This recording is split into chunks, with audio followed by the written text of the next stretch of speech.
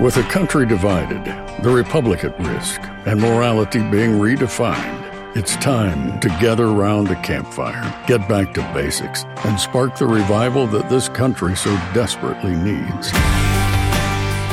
This is the American Campfire Revival with Kirk Cameron.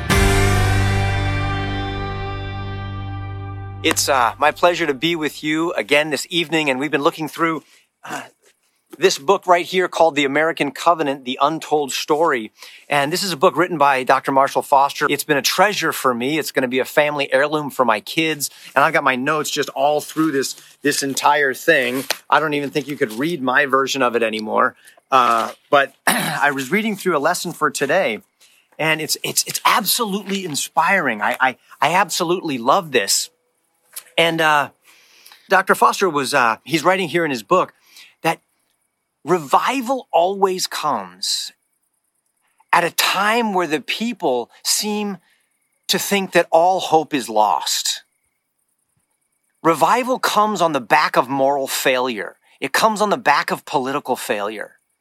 It comes on the back of spiritual failure when people finally realize that they've come to the end of themselves and all of their smarts and all of their guns and all of their religion can't get them to a place of life and liberty. In fact, they're creating their own prisons for themselves with all of their conniving and all of their manipulating and all of their attempts to control. It's when they finally realize that the heart of man is sick and is in desperate need of God's healing, that they cry out to the great physician, and he sends revival. He sends the rain on parched souls and parched hearts. And Dr. Foster says here that it's at the times that are the worst, when communism is coming, when the pandemic is at its worst, when the disease is ravaging people and the economy is in the toilet, that's when God historically raises up revival. That's when he raises up an army of compassion who can see beyond the cultural moment, beyond the media moment. And that's what we are mesmerized by right now. We're paralyzed by these media moments, and the media is just in our face all of the time, telling us what's important, what to think about, what to be concerned about, and what we need to do. And you know what? That's not the way the world works. That's the way the media would like us to think that the world works, that what they say is what's actually important, and that's what should consume our thoughts, and that they are the only ones that have the solution. That's not the way the world works. Tyrants want us to think that that's the way the world works. But the answer has always been the covenants of God, those sacred promises made between God and the family of faith. God's ways win every time. Covenant keepers win, and covenant breakers lose. We're in the middle of a giant story. It's his story. That's why they call it history. And those who keep covenant with God, their promises to love and obey him and to care for one another and to apply God's word to all spheres of our world, of our culture, our home, our family, our schools, our churches, our government. We are on the winning side. God's ways win historically. And I'm going to give you an example of that. When we fight God's way, personally, defeating sin in our heart, healing our marriages in our homes, strong churches, defending freedom in the Word of God, and then moving into positions of leadership in the government, it works. It provides blessing every time. Historically. You say, Kirk, are you serious? I mean, give me an example of when that has happened in the world, but in a situation like we're in right now here in America. In fact, I'll give you an example right here in America. As you know, that the colonists came over from England, And we talked about the Pilgrims in the 1619, 1620, 1621 time zone. But I'm gonna read this from Dr. Foster. We had a period of time in the 1700s called the Great Awakening. I would call it the Great Revival. It was when people they had fallen asleep and they were asleep, they were unaware, they were unconcerned and uninvolved in the business that they were supposed to be about. They had fallen away in England and in America from the biblical faith that they had been taught. They were getting lazy. They were getting into materialism. They were getting into themselves rather than continuing in loving God and caring for one another. And in England, they were all about their materialism in the early 1700s, and they were all about building this worldwide empire. They were the superpower of the world. And in America, the descendants of the Pilgrims had lost their way, and they had gotten away from the simple love for God and the simple faith that they had been taught by their Pilgrim grandparents. And they were moving out west because there was this real estate boom and there was this cheap land out there, and they were all about that opportunity. And they lost sight of the covenants, the sacred promises with God. And then after that, things went from bad to worse when suddenly a Great Depression came about and it destroyed the economy. And England and America were collapsing. This real estate bubble had been destroyed. They were in despair. And then something amazing happened. When things seemed like they couldn't have gotten worse morally and economically and politically, it was bad. It was really bad. God did something. He revived and converted certain individuals and brought them into the family of faith. And they were all in. They were full-hearted followers of God and of his word in the Bible. And just 3 of these brothers of ours from history, I'm going to focus on 3 of them: John Wesley, Jonathan Edwards, and George Whitefield. These 3 men God used to do amazing things. John Wesley in England, he began to preach the gospel, and he began to teach the word of God and saw a conversion of the people of England. And because of the revival that broke out in the hearts of the people and the families and the churches and the culture of England, that led to the end of the slave trade. And it also gave birth to the worldwide missionary movement of the 19th century, with the gospel being sent out through missionaries to all of the world because of the revival that happened in the heart of John Wesley. And then you have in America, you have a man named George Whitefield, who came over from England, and he went to Georgia and he began starting to establish orphanages. He was taking care of the poor and the orphans and the widows, because he had read God's word that true religion is about taking care of widows and orphans in their time of need. And he began to preach to so many people that they couldn't hold the people inside of the churches. So he preached to groups as large as 20,000 people on the tops of hilltops, mountaintops, because they couldn't fit them inside of the buildings. And he saw a half of the South and a third of New England converted and brought into the family of faith with a love for God and a revived love for one another through his preaching. And then you've got Jonathan Edwards.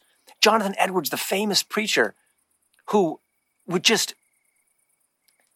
he brought about just a trembling in the hearts of people.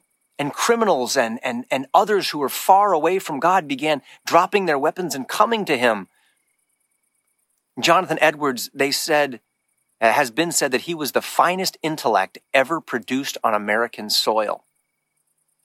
This is the result of God sending revival, personal revival, into the hearts of people that translates into family and church and national revival. And what was the result of it? What was the result of this revival that started small in the hearts of these 3 men? This is amazing. Hey guys, it's Kirk here. Did you know that another option to traditional insurance even exists out there? I get that it may come as a surprise since we're so conditioned to think traditional insurance is our only option, but that's simply not true. My family has been using Christian healthcare ministries over the last several years, and I cannot recommend them enough to other like-minded believers looking to do things differently than what we've been told to do. CHM is the faith-based alternative to insurance. And most importantly, with CHM, we know that our money is going to help other fellow Christians when they're in need. And this is how we like to steward our dollars when it comes to healthcare. Are you tired of your healthcare the same old way and want to do things the better way? I highly recommend you start by checking out CHM and see if this is an option that could work for your family's healthcare. It does for ours. It's not harder, but it's different in the best way. Learn more today by visiting chministries.org/Kirk Cameron. Again, that's chministries.org/Kirk Cameron.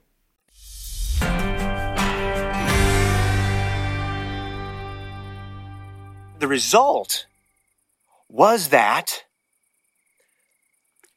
they called it the Great Awakening. The Great Awakening was the defining and central cultural movement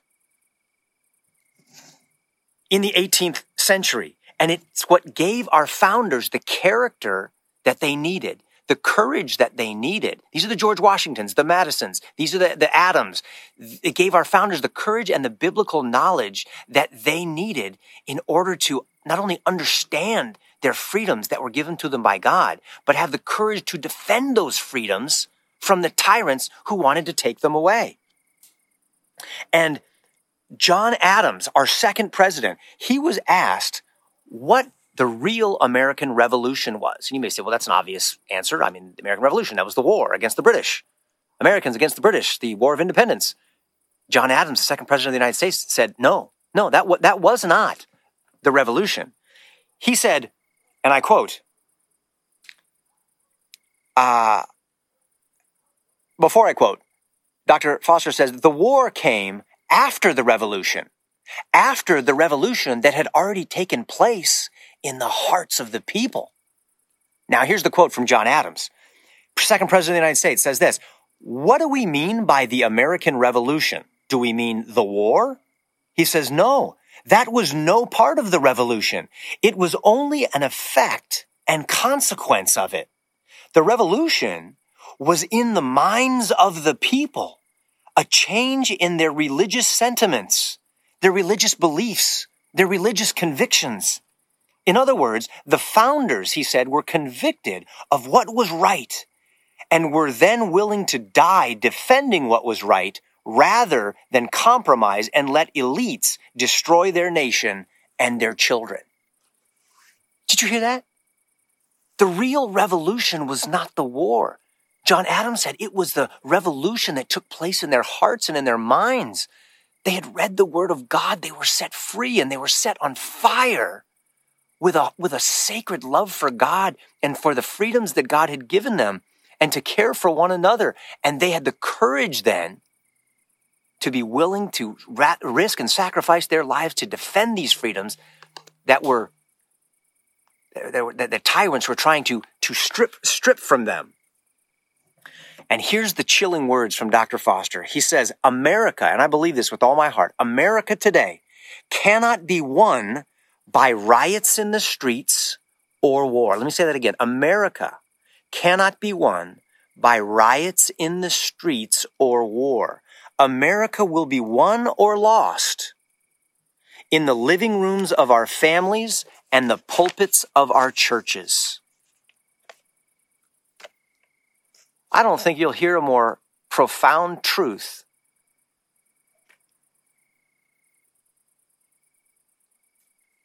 maybe for the rest of our lives. America will be won or lost in the living rooms of our families and the pulpits of our churches.